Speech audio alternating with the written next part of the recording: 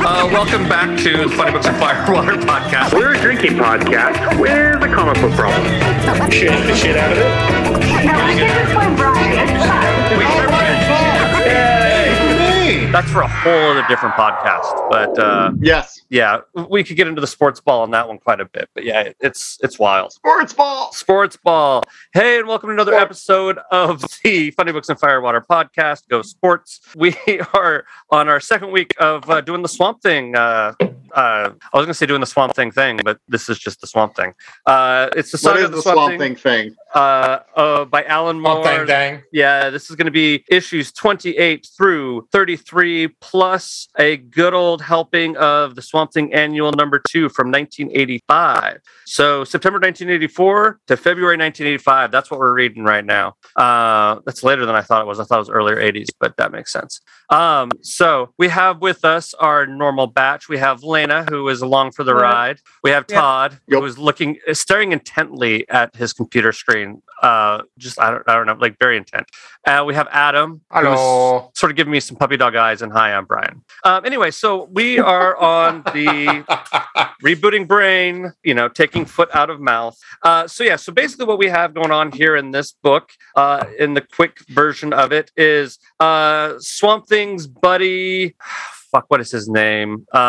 Arcane is his last name. Well, it's Abby's husband, dies at the end of the last book. Yeah, Matt. He ends up basically becoming a living zombie run by bugs at one point in time. Yeah. He did some real good gothic horror stuff. At some point in time, Abby dies and goes to hell, and Swamp Thing has to go to hell to bring her back. And Orpheus, sorry. What? Orpheus, the Greek myth of Orpheus. Exactly. Goes to hell to retrieve. Yeah. I was going to bring that up. It is like it follows the Orpheus storyline almost to a T.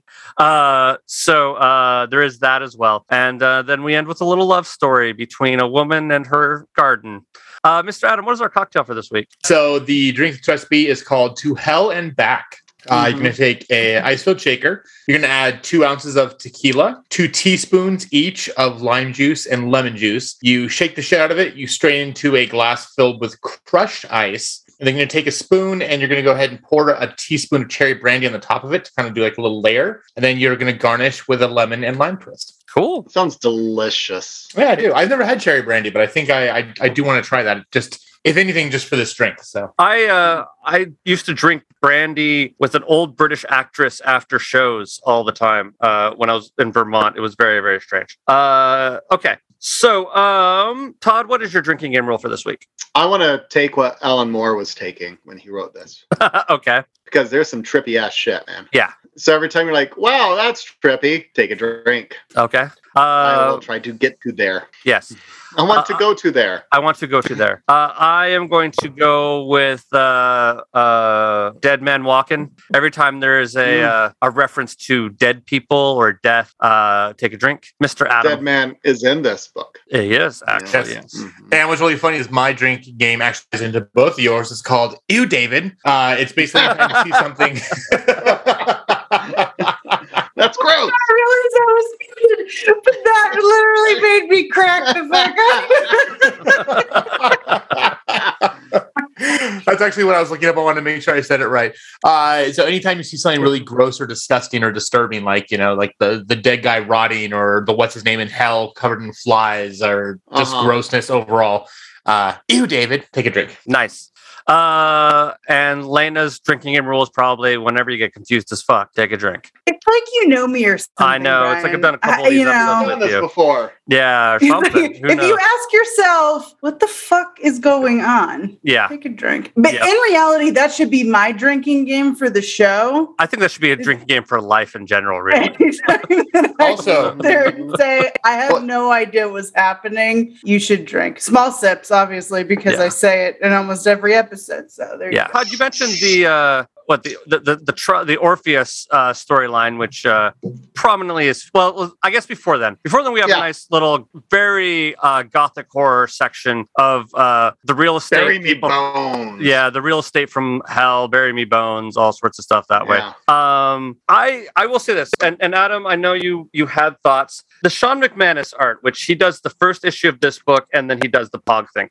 Taking the Pog thing out of it, I kind of like his art style. Like, I like the cartoon cartoony look of it, just as it breaks up the rest of these books. And I know I'm probably in the minority about that because Adam, you'd mentioned that sort of bugged you. So I want to get your take on that art.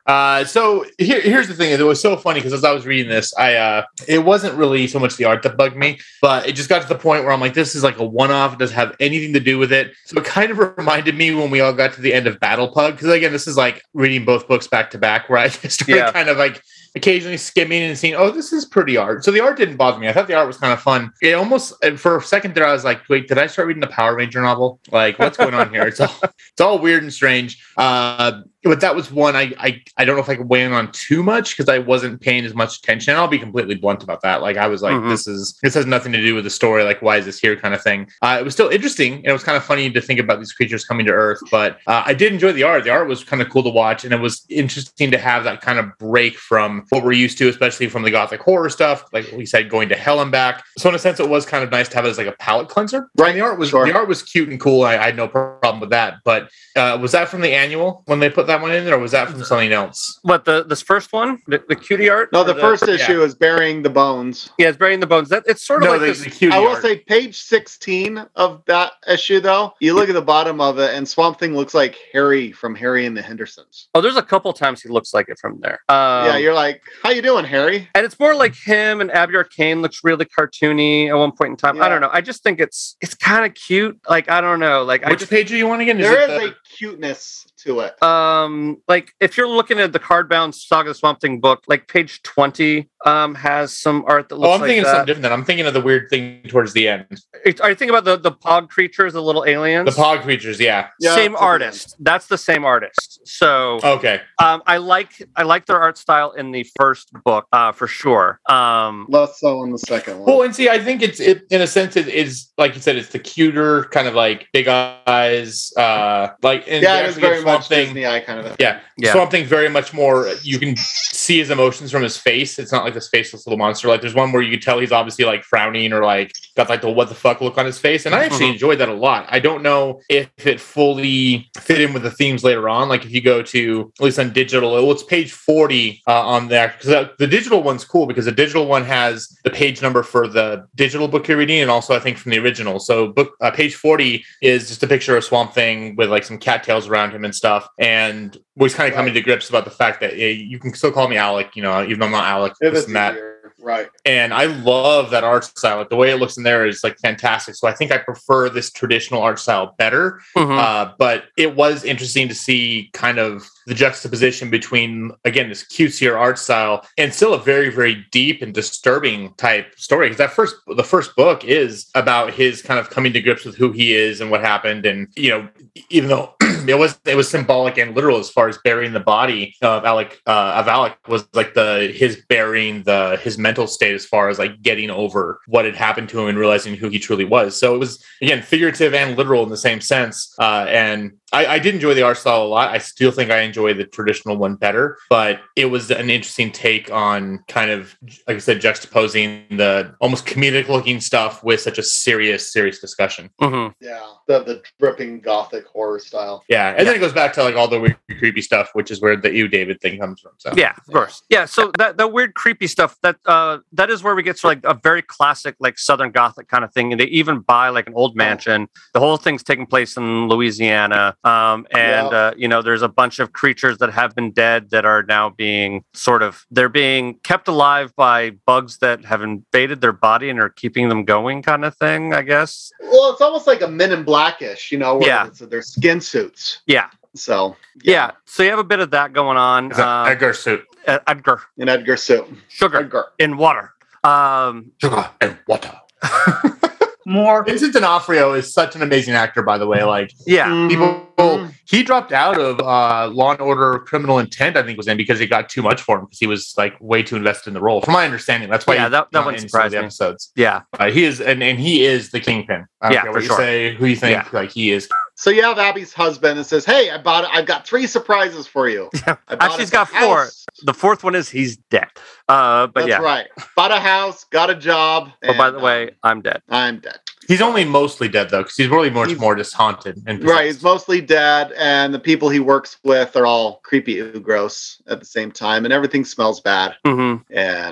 And then she screams as that thing ends, and Swamp Thing goes, "Hey, what's going on here?" And he's like, "I'm Arcane." And he's like, "Yeah, I'm over this." And he's like, "Fuck." He's like, "We're gonna fight." He's like, "No, we're not." Yeah. He's like, "Well, I've got Abby." And he's like, "Fuck." And he goes to see Abby. He's like, "I've sent her to hell. She's already dead. That's why I can laugh and talk to you." Mm-hmm. And hence the story of, all right. So they go back and they fight. They defeat him. Matt is able to reemerge after Arcana's super weekend. He's able to heal Abby's body, but he cannot retrieve her soul. So you've got this living, breathing body with no soul in it. So it's like she's in a coma. And he's like, "Well, sounds like I'm going to hell," and proceeds to like, "I think I know the way." Yeah. Right. And things, and he just starts walking. And yeah. Starts walking like you do. Like you do. He meets up with Deadman, who was a big character in the 80s for DC at the time. So yeah. This is a huge crossover. So people are like, who the fuck is Deadman? Deadman was huge character going on. Yeah. And see, this is the part I thought we were going to come across people from Sandman. Like, I really, like, I would not have been surprised one little second. And I was expecting it almost to be like, oh, and here's Dream, and here's the Death, or here's this person. Or no, yeah, we come across Deadman, and then we meet up with the Spectre, and who is like not quite the one above all, but just about. So and the Spectre's like the embodiment of God in its own way. Yeah. And then he goes on and he goes, "Oh, look, there's Etrigan again at the gates of hell." And he's like, "How do I get in?" He's like, "You need to give me something. I want a flower from your soup." All right. Mm-hmm. You get one from mine too. You get a wear. Here we go. And yeah, it's creepy. And they just talked about how hell's created. It's like, did God create this? He's like, "No, you guys did, you dumb fucks." Yeah. That's pretty much how I'm reading. And you're like, Alan, you're being so good about this. Well, there's also the thing of like he has to enter hell by himself, because you have to be alone to enter hell. Otherwise, what would be the point of hell? Right. Like there's some interesting things that way. Yeah, there's some interesting stuff there as well. Yeah, I mean, story-wise, this one isn't necessarily as profound, like isn't necessarily as story-driven, but the ideas are very interesting in this book. Sure. Swamp Thing goes to hell to retrieve Abby. Yeah, pretty much. Yeah. But the thoughts of good versus evil versus life versus death, and then sort of the budding romance. That's sort of like the big crux of this particular collection of stories. I do like the fact and that now the husband's out of the way. Yes. Opening up, the room for Abby and Swamp Thing to start a life together. I do like the fact that when they were trying to get past Spectre, he's like, "Why should I let you in?" And what's his name's being a smart ass, and he was just kind of like, "I like you. You can go." Like, that was just. And what about Jimmy Corrigan? And you're like, "Oh, fine." Yeah. Okay. And actually, I almost named our drink Dante's Inferno, because this was very reminiscent of going down to the levels of hell and passing these different gatekeepers and stuff. And it was interesting too, because I've been finishing up the final season of Lucifer just dropped that Netflix picked up, and it was ended, and then like, oh, we got like a half a season more to tell. And what was interesting was that the idea of hell in this book is very much like the idea of hell in Lucifer. So if you haven't watched the TV show, is that hell is, you only go to hell if you're tormented by guilt. So if you have guilt on you, that's why you sink down to hell. And you get stuck in what are called hell loops. It's like a moment in your life where something that you're guilty about or something that's tormented you in life continues to torment you in hell. So really, it is your own making. You can leave anytime you want, as long as you get rid of that guilt and you can get over what happened. So it was, again, going back to the Sandman thing, because Lucifer came from the Sandman series, I was fully expecting them to show up. So yeah, there's a lot of interplay into this. It also feels like you might find some Constantine at some point in time in this one, who would cross over between both those stories as well. Yeah.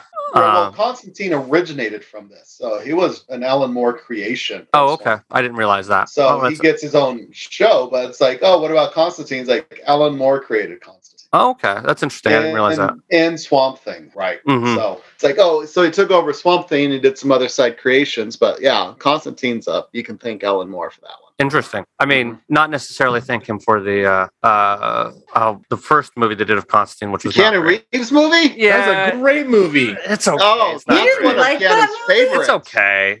I don't know. Actually, Keanu's like, I would love to do another one. The video game based on that movie is a fantastic game. It's actually probably the best movie to video game adaptation ever made. Yeah. And sadly, it's only on PS2, and no one will ever play it but me. So. And I do like the Lucifer in that movie as well. I think that's a great interpretation. Yeah. I like him better than Al Pacino. That was the first time I ever saw Tilda Swinton when she plays Gabriel. Oh yeah. Yeah. That was I think that may have been one of her more breakout roles because I'd never heard of her before that. And then all of a sudden she's everywhere. So, which I support because she's amazing. Yeah, I want to be her friend. But, I didn't know that he made Constantine. That's interesting. Not shocking, but interesting. Yeah.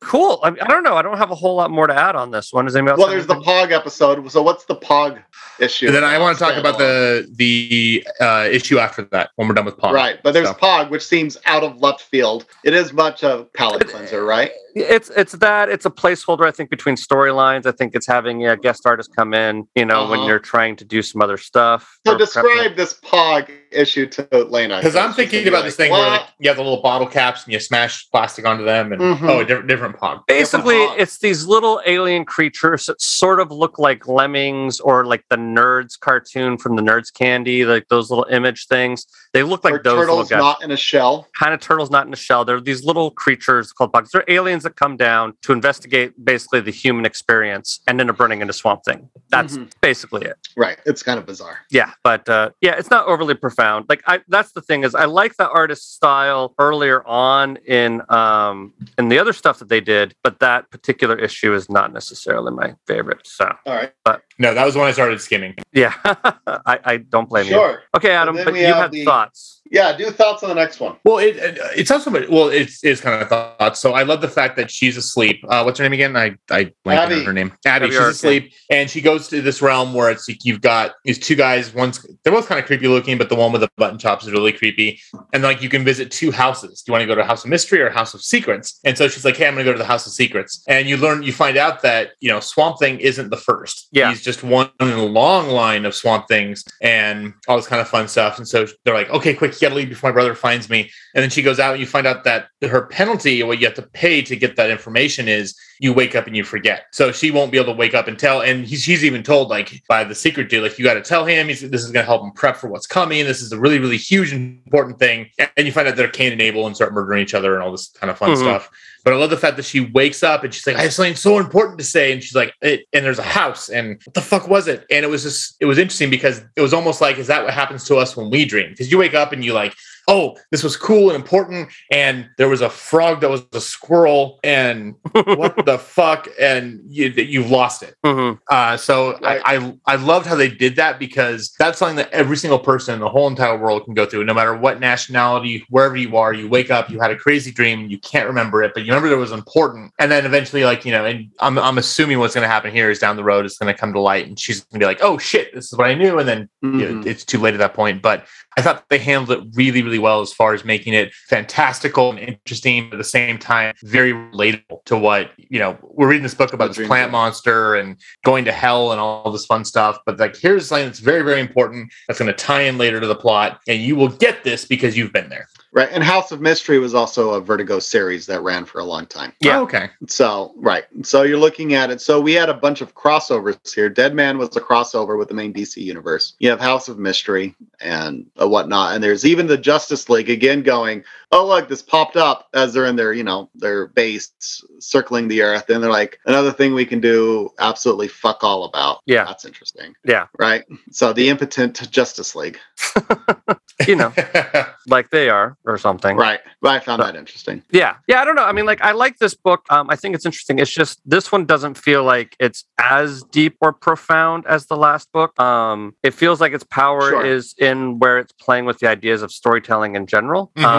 That seems to be where this book gets interesting. So like, I'm still excited and interested to see where it goes from here. I understand why when I was reading these before, this is about where I took a break. Because it's sort of like the first one's really going on some really interesting shit. And this one starts to get a little experimental, but it's sort of hard to see where it's going to go, I think. It's moving the chess pieces right now. Yeah. Yeah, sure. All right. So, cool. Anybody else have anything else you want to add? The art's still crazy. Swamp Thing looks amazing. Not in this series, but later on when there's the in New 52, they do Swamp Thing. He's part of Justice League Dark. Swamp Thing is drawn to look like Alan Moore. Oh, that's funny. I do enjoy the fact that when we look at the picture of Alan Moore and he has his beard going in 3 different directions, that you can you obviously know that he didn't try to do that. It just does that by itself. That's right. Yeah, so. But yeah, if you take a look up Justice League Dark and look up Swamp Thing from Justice League Dark, it's like, oh, that's Alan Moore. Yeah, I see that.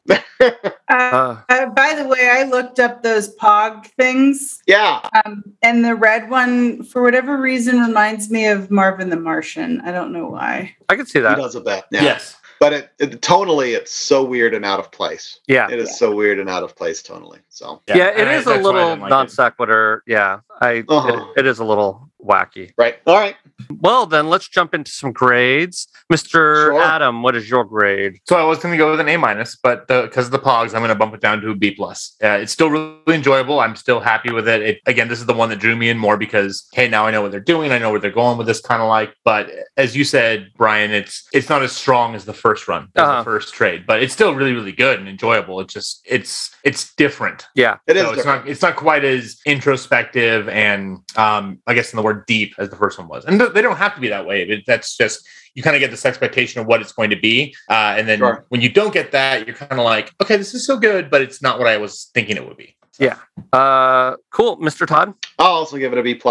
It is a step down from what it was. It was a bit jarring. That Pog episode was jarring. I would rather liked that burying Alec issue as a one-off. And I'm like, that's an interesting thing and it's also saying goodbye to his own humanity by letting the bones of Alec and his spirit rest, which comes back to play for him later on. Mm-hmm. So yeah, I do that for this one. I am curious, Adam, is so they did the Ship of Theseus in the first book, and then we've got Orpheus in this book. What's the next great Greek myth he's going to pull from B? Yeah, that's true. Because you still have there's a lot to choose from. Yeah, there is. There's a lot to choose from. Maybe that's what his driving goal was to include Greek mythology throughout. Maybe it's not more, so he very well could have. Mm-hmm. Sure. So. But yeah, Brian. Cool. I'm going to go with I'll go with a B+ as well. It's still interesting. I'm still interested in seeing where this goes, luckily, because we're doing 4 more books of it. Woo! But it's I know it's just this one is more like it feels like it's one of those books that's more iconic because of what it did for the craft of writing rather than what the content actually is. Whereas I feel like the first one did more interesting things of taking a horror comic and pushing it into different spaces. This one feels like it's a little more stuck in the horror realm, but just does interesting storytelling ideas. So I'm kind of curious to see where going on, how those two things sort of play off of each other. Cool. Well, that being said, so next week we are going to be continuing on with book 3 of this. I don't have the issue numbers in front of me. I'm guessing it's going to be about the next 7 issues or so. But we will be reading that. Anybody else have anything they want to add? No, actually, this is kind of going back to the last episode. What I was thinking about when you mentioned the issues was, Lena, you had said you felt like you jumped in and were missing something. And I think that's because with all the books we've done pretty much up to this point, it's always been the beginning of a run or the beginning of a story. And this is the first one where really you did jump in mid-story because they handed the reins over to a new writer who now is doing his or her then sometimes own thing. But yeah, the first 20 issues, like you didn't know what they were because it was like when we did Boba, which we jumped in issue 50 of whatever. Oh, it's like 60 something. Yeah. So that actually makes a lot of sense why you would have felt that way because that is literally what you did. Yeah. Mm-hmm. Okay. Well, good to know because I was like, it's not you. Like it's not you. It's me. Or it's not you. It's Alan Moore. Yes. I will say this though. This is making me want to watch the show. I know that there's only 1 season because it was extremely expensive. Oh, I heard it was really good too. Yeah. To make James it. The budget. Yeah. The guy that plays the actor that plays Swamp Thing, Derek Mears, he was at Terrificon in 2019 and he was one of the nicest men I think I've ever met in my life. He was extremely sweet and extremely tall. And every character he plays is always some weird creature, bad guy, villain, he's kind of creepy and everything. And I'm like, you're very sweet. Yeah. So that's that's interesting. It's the gentle giant but- kind of thing. Yeah, Yeah. but I've only heard really good things about the show, and Yeah. that people were upset that they weren't going to get a second season because it was just extremely Too expensive Mhm. for them to produce. And, Well, yeah. My understanding too was part of it is they started out filming it in North Carolina based on like a film deal that North Carolina had, and then North Carolina changed their tax Change the incentives. rules. Yeah. For films, and so they basically they didn't even finish off the original series. Like the last 2 episodes of the original run got cut because they didn't have three. enough They last went 3. from 13 episodes to 10. Yeah. I'm looking at it right now. So it was cut short due to creative differences with Warner Media. Mhm. And I thought a lot of it, was budget shortfalls, expected level of tax rebates from North Mhm. Carolina.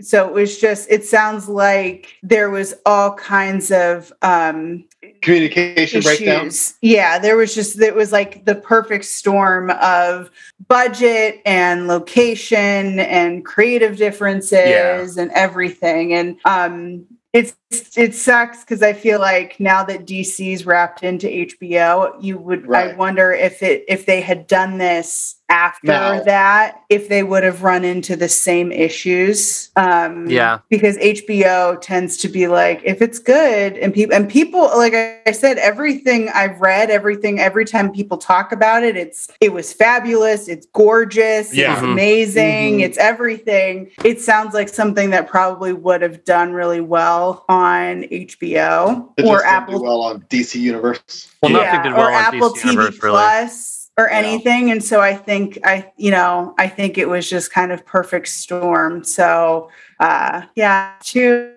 it's too bad. Apparently the CW acquired the broadcasting rights. Yeah, So it actually it aired for just a little bit. Yeah, they aired the 10 episodes on the CW. Same thing So happened I with thought like that was Stargirl interesting. was originally supposed to be a DC Universe show, and then it just moved to CW in its entirety. So, Interesting. and Titans moved over to HBO, and even the Harley Quinn cartoon is now an Moved HBO over to Max HBO, thing. Well, Yeah. and Doom And- Patrol, which season 3 Right. just came out too. Dude, that Well, and that's show's the whole so thing freaking is Tori got rid of her DC whatever the hell it was called. Right.